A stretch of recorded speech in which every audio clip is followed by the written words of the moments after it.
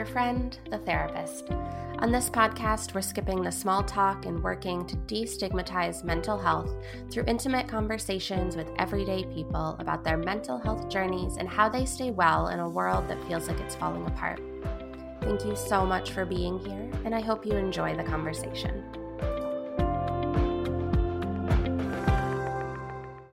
My guest today is Jen Ellis. Jen is a licensed mental health counselor and has a virtual private practice in Massachusetts. She works one-on-one with folks in their 20s and 30s around anxiety, burnout, high sensitivity, and family of origin concerns.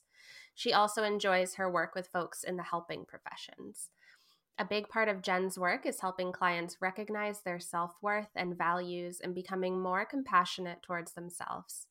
Jen enjoys being with nature, recognizing the simple beauties around us, and spending time with her husband and two rescue dogs, Trudy and Lincoln. Welcome, Jen. Hi, thanks so much for having me. Yeah, so happy to have you here. I'm noticing a lot of similarities between our focuses, both professionally and personally. I'm sure we'll get to talking about the dogs. Oh my gosh, yes. Yeah. But let's start with talking about what wellness means to you. So what does that mean to you and how do you stay well? Yes. So usually when I think of wellness, I go back to the simplest part, so the root, so the foundation, my basic needs. So I think for a big part of my life, I lived on autopilot and I wasn't really in touch with what I needed. I was just kind of living life, maybe based on what others needed from me or what I thought I should be doing. And I was always sick. I was always stressed. I was always burnt out. So once I maybe found myself again or really discovered my sense of self again, I started to become more aware of my body and, what I needed. So that could look like, do I need water? Do I need to sit down? Do I need to connect with someone? Do I need alone time? Do I need a weekend off? Do I need to exercise? Did I take my medication? Right? So something really simple. So I would say basic, returning to what's simple. Yeah, I really appreciate that. That one, wellness is not needing to spend a bunch of money, right? Mm-hmm. I talk a lot on this podcast about sort of dismantling the wellness industry as if we need to buy things to stay well.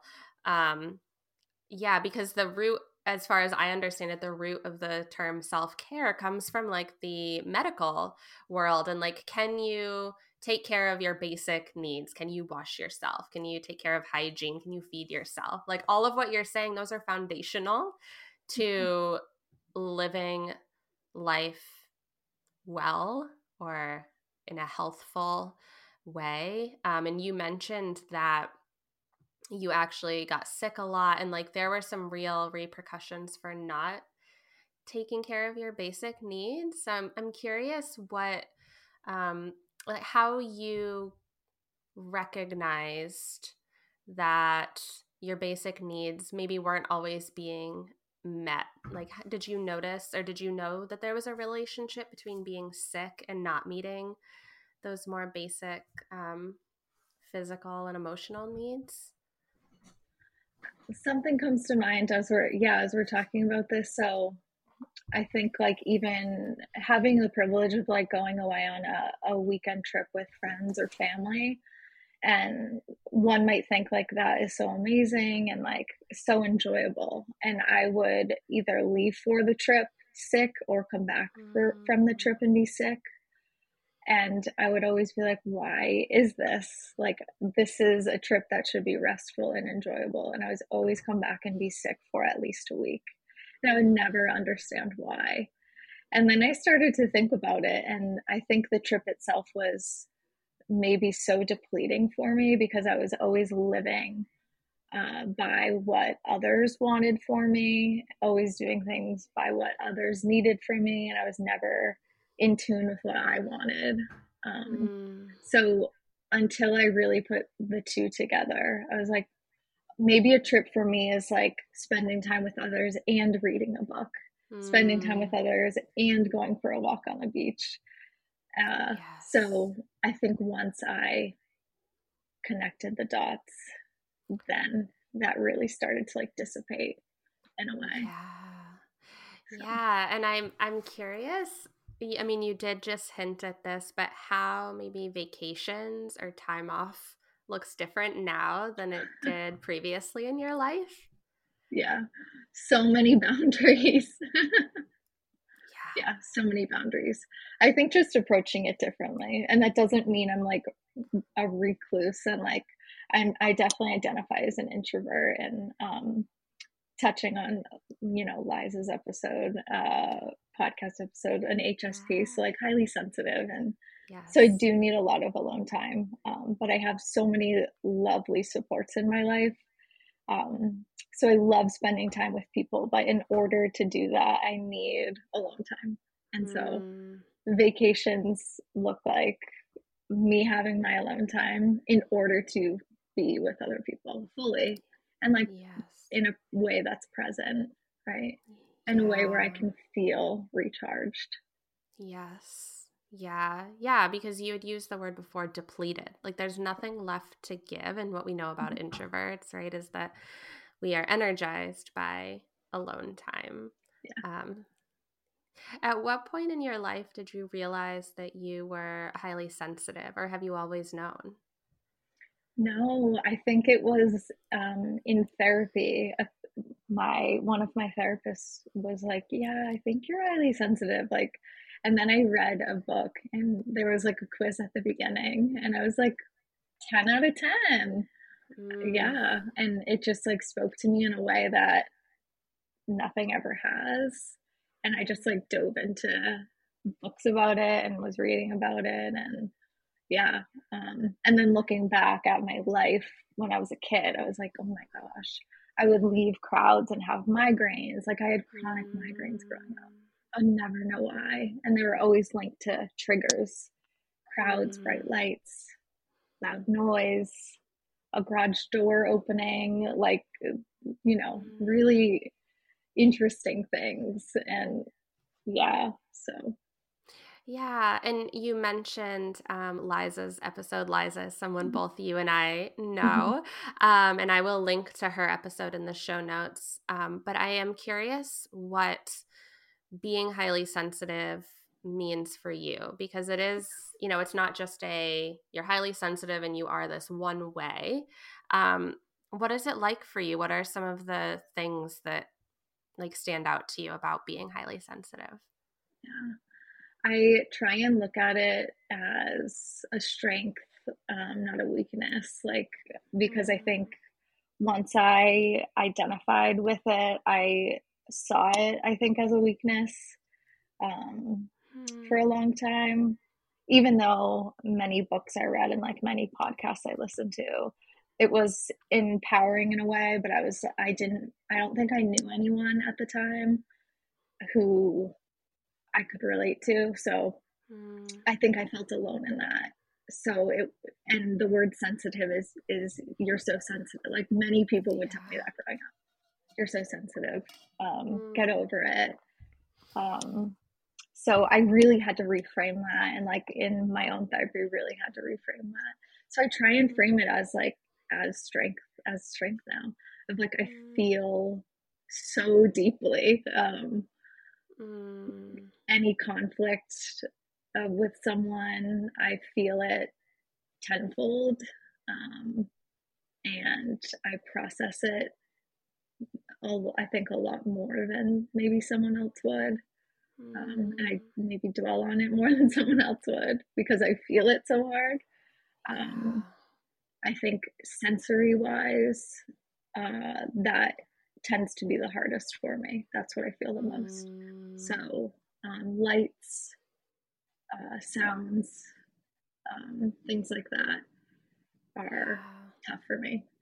Um, crowds, Mm. noises. Yeah. Yes. And again, all the things that you said before were migraine triggers Yeah. Mm-hmm. are related to being highly sensitive. I have migraines as well, and I also Mm-hmm. identify as highly sensitive. So it makes a lot of sense that we're not just highly sensitive on an emotional level, like attuned to people's emotions, but highly sensitive on like a nervous system level and a neurological level. It's like too much for our nervous systems to cope with at any given time. Yeah. Yeah. Mm. When my husband and I make smoothies, and so he knows now, like when he turns on the blender, he was like, he goes ears, so I know like to put, yeah, to close my ears because Mm. it's just too much for me. So there's certain things that are just too much. So Yeah. um, so we work Yeah. around it, and that's okay. Right. You learn to adapt your environment, it sounds like, to suit your needs. Whereas Mhm. before, you were kind of just chugging along, getting sick, feeling pain, being overwhelmed in the world, but not really knowing why Yeah. or what to do about it. Mhm. Hmm. Yeah. I would love to hear a little bit more about how you help the folks that you work with, whether they're highly sensitive. I know you also work with some related areas of anxiety and burnout and family of origin. I'm curious what approaches you use to support people. And yeah, let's start there. Yeah. So I would say the two things I really bring in is act and self compassion. And so, even in my own life and with my clients, I really like working with values and Mm, bringing this back to wellness too. So, like when we try and find out, like, okay, bringing in wellness to someone's life, like, what does wellness mean to you? Um, I usually like to start like, well, what makes you feel fulfilled? What makes you feel purposeful? What makes you feel invigorated? mm, And are you doing this like in a small way every day? Um, mm. so yeah, I usually like to start with values. Uh, Yeah. And and ACT is acceptance and commitment yes, therapy, just for yeah, folks who aren't familiar. Yeah. yes. Sorry, go ahead. And so what ACT really works on is like, accepting any thought, any belief, any emotion, any feeling that comes up, and actually leaning into it and not turning away from it. Mm, Because if we lean into it, we basically tell our minds and our bodies like it's okay to feel this, and eventually, what comes will go, right? Because everything is temporary, nothing is permanent. mm, The only thing that is permanent in this lifetime is that all of us have a time when we will pass on, right? mm. Not to be too morbid, but that is the only thing that is inevitable for Yeah. all of us.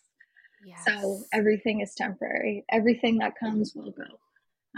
So Yeah. really teaching ourselves that we can manage every emotion, every thought Mm, that comes our way, mm, and then really pivoting towards valued behavior. So uh, we can unhook from a sticky thought by a value. So mm. I really like helping clients figure out what their values are because many of us are not aligned by our values. And I was definitely one of those people who was very disconnected from myself. So Mm. figuring out what I valued. Yeah. How do you figure that out? The best way is looking at, like, you can just do a Google search of like a values list. Like Brene Brown has one, but honestly, like any of your listeners can do a Google search. Awesome. So I I will have some, link. yeah, Brene Brown. I like hers. But there's some prompts too, like that I usually do with my clients. But thinking back to when you were a kid, like what you enjoyed, what made you feel alive when you were a kid. Oftentimes, our values don't change from when we were little children. Um, Mm. yeah. So vivid memories you have, role models you have. Is there a value that stands out that they would have? Um, Mm. Yeah, I'm curious if you're willing to share what some of your values are and how you came to discover those as values for yourself. yeah, I would say freedom is one of mine for sure. Um, Mm. being highly sensitive. Um, I think I've learned I definitely need space and a place and the freedom to um, make decisions, have like an exit plan, Mm. make my own schedule. So, like, I have a virtual practice, I can make my own schedule, I can determine a lot of things for myself and on my own. Um, Mm. and that ties in with like a value of mine of adventure. So, the ability to just say, like, I want to go for a walk, or like, let's go for a hike, or I want to go drive and get a nice coffee somewhere. Take the Mm. dogs, yeah, on a trail. Um, Yes. those are things I try and integrate every day. That keeps me well. Yeah. Yeah, I like that freedom and adventure. And I'm curious if you look back, like you said in childhood we're often living out these values. I'm wondering what little Jen was doing that like maybe are hints that like, oh, I value adventure and I value freedom. Ooh, you know what's so interesting that you mentioned this? So my favorite anyone who knows me would say my favorite movie. It was like probably an obsession growing up was Alice in Wonderland. Oh, Alice's Adventures in Wonderland. Like I yes. was obsessed with that movie because she adventured in Wonderland. So there Mm, was something so cool about her. Just, yeah, going down the rabbit hole and adventuring in Wonderland and seeing all this cool stuff. Just thought it was the yes. coolest thing. Yeah, no, that is so cool. And it's almost like I've been noticing as an adult, I'm sort of like back into magical realism. Like I Yes. think it's really fun and playful. And it is that like Alice in Wonderland was probably many of our first experiences with that magical realism. Yeah. Um, yeah, I love that. I'm curious how you adventure in all its many forms as someone who's highly sensitive both from an emotional and from like a sensory perspective. How do you Yeah. meet your needs while adventuring? Yeah.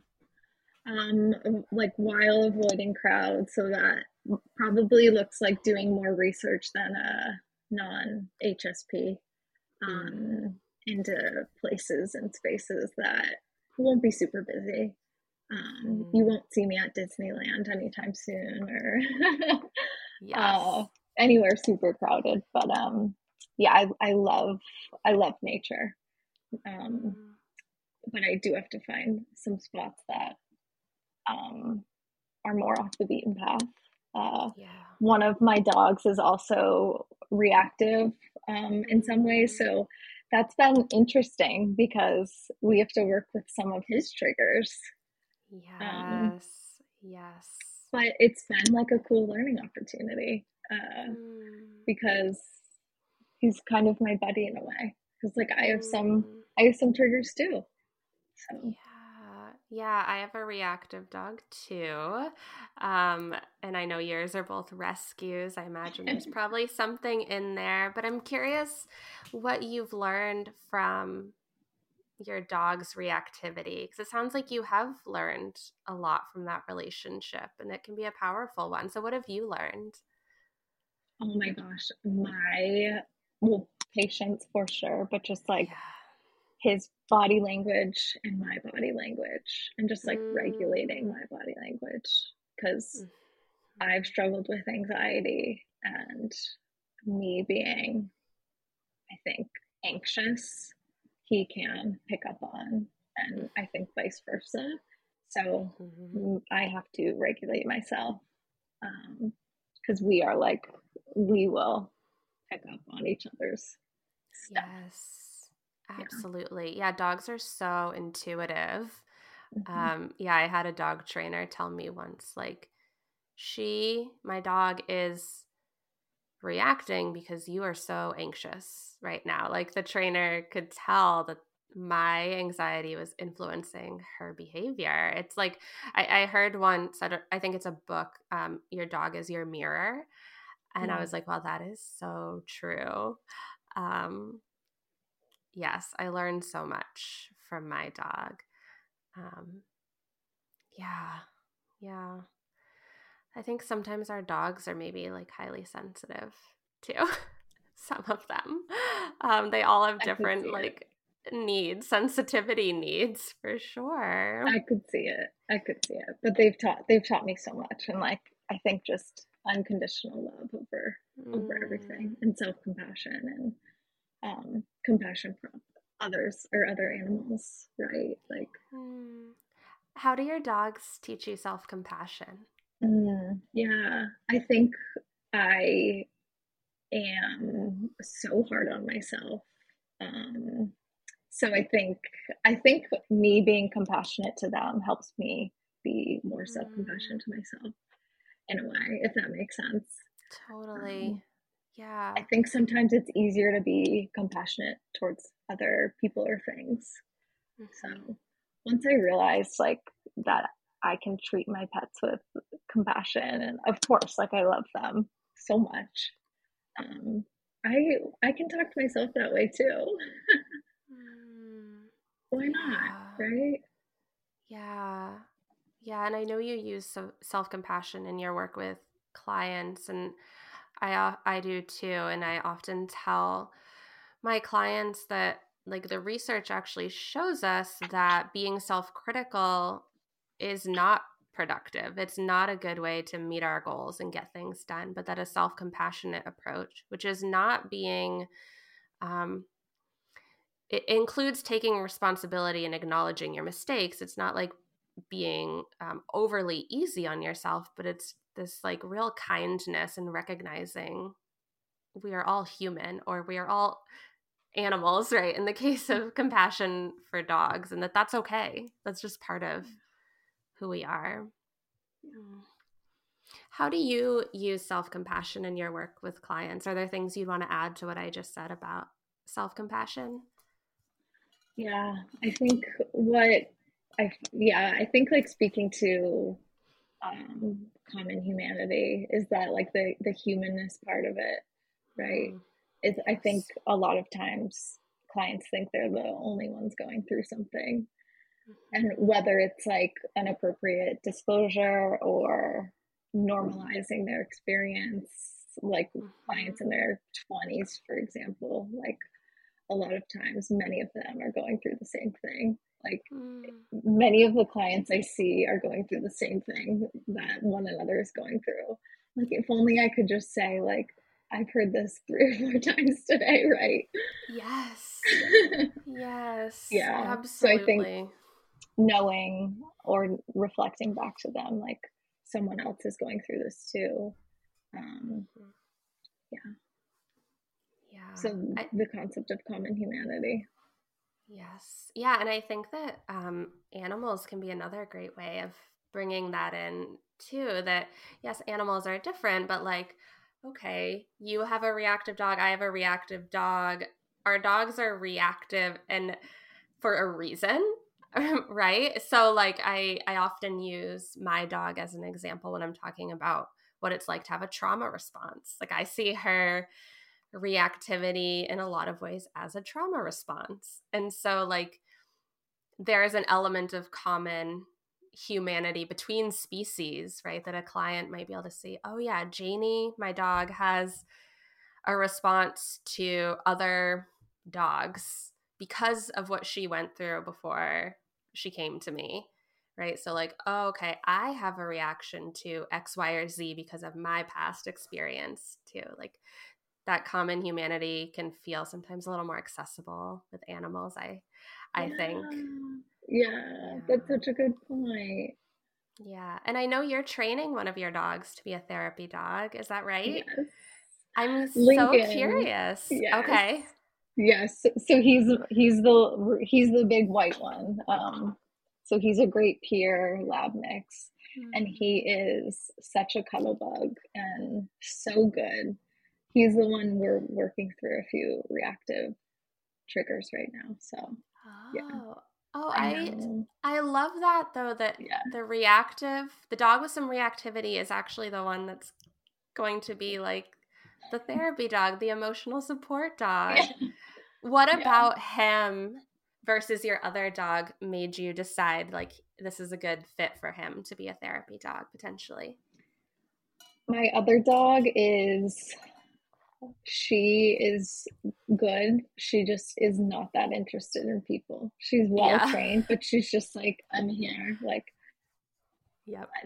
you can pet me, but I'm just like gonna be hanging. Like, Yeah. Yeah.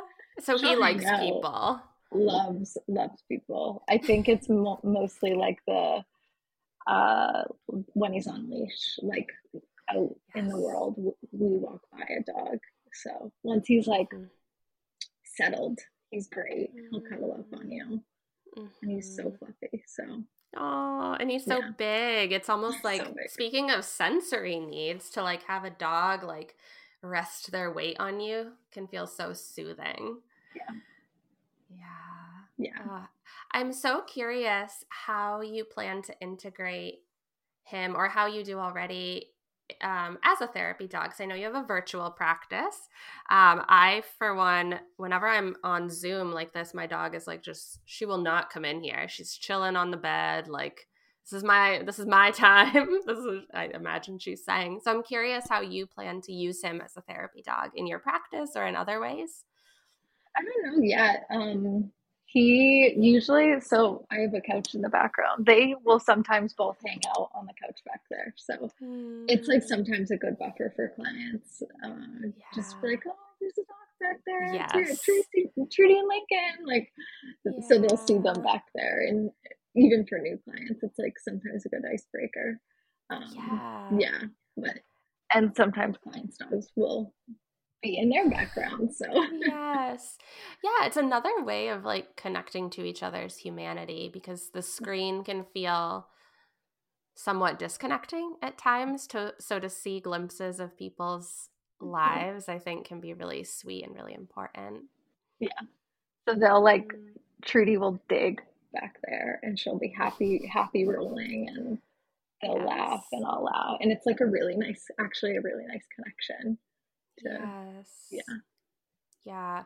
I have a in-person and virtual practice. So my dog does come in person with me, and she is a really great buffer. Like you mentioned that sometimes it's like we need to either have something to lighten the mood for a second, or to like just like pull some regulation back in. And dogs are great for that, because people will be in the middle of telling some of the hardest things they've done in their life, and she just like lets out the stinkiest fart, and we just have to like, all right, we are just so present in this moment right now, and it just brings like some balance, some levity, some like not taking ourselves so seriously, which Oh, yes, I could talk about oh my dogs all gosh. day every day.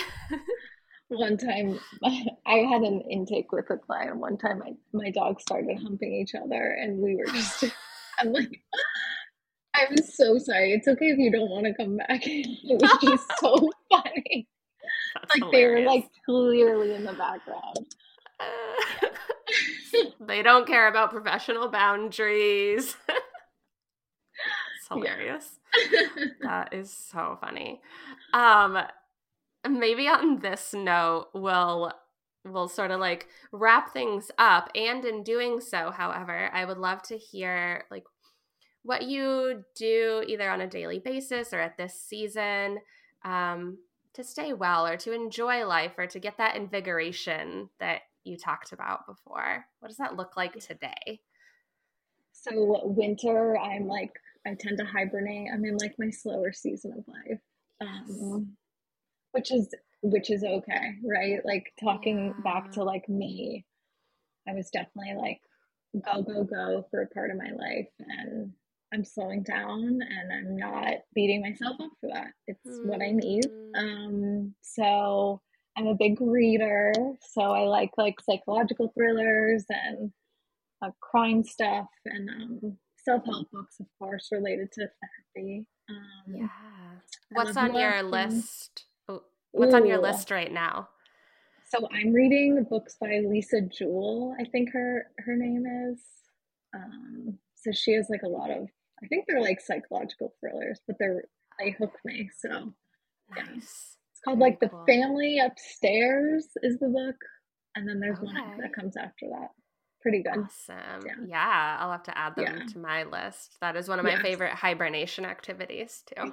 yes. Um, let's see, walking, love iced coffee all year long. Very New England Um, of you. so New England, yeah. Yeah, I usually like to follow sunshine. I'm a big like warm weather Mm, person. So weather wise, winters are usually harder for me. So mm, snuggling up with a good book is definitely top of my list. Yeah, and yeah. connecting with my loved ones, snuggling my pets. Mm, yeah. Yeah. Do you have any self-help books that you're really loving right now or that sort of top your all-time list for books that you Ooh. like? Mm. I haven't started it yet, but what's next on my list is Journey Through Trauma. Ooh. You read that one yet? I have not. No. Gretchen Schmelzer. Oh, okay. Yeah. I'll have to add that one too. And I'll put that in the show notes. Um, Journey Through Trauma. Awesome. I'm looking forward to that one. And I'm reading, I'm almost done with this one, but Trauma Focused Act. It's an act book, Mm. Ross Harris. Hmm. Okay, awesome. I haven't done any training in acceptance and commitment therapy, so I really enjoy though everything I've learned.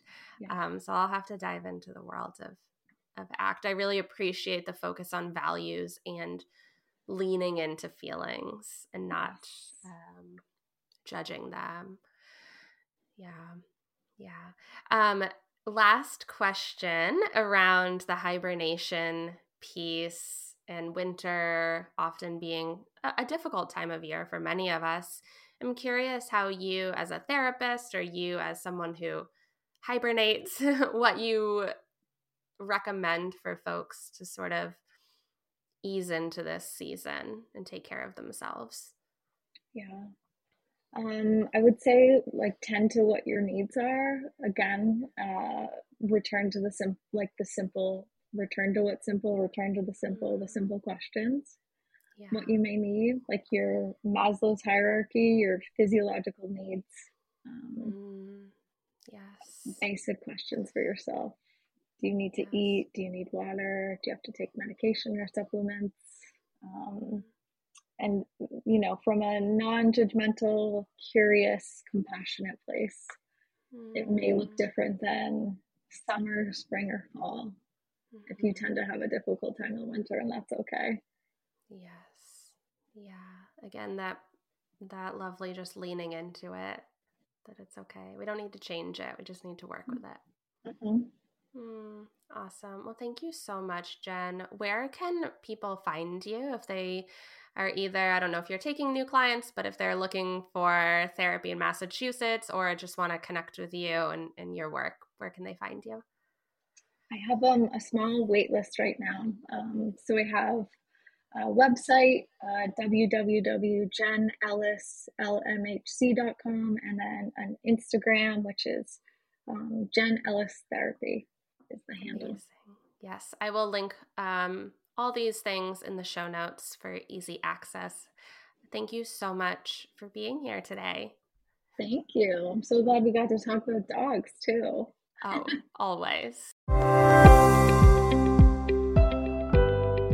This has been another conversation with your friend, the therapist. To follow the podcast, you can find us on Instagram at Your Friend the Therapist Pod, and you can follow my work as a trauma therapist and yoga teacher on Instagram at Carrie Fillion Psychotherapy or my website, carriefillion.com. Take care and stay well.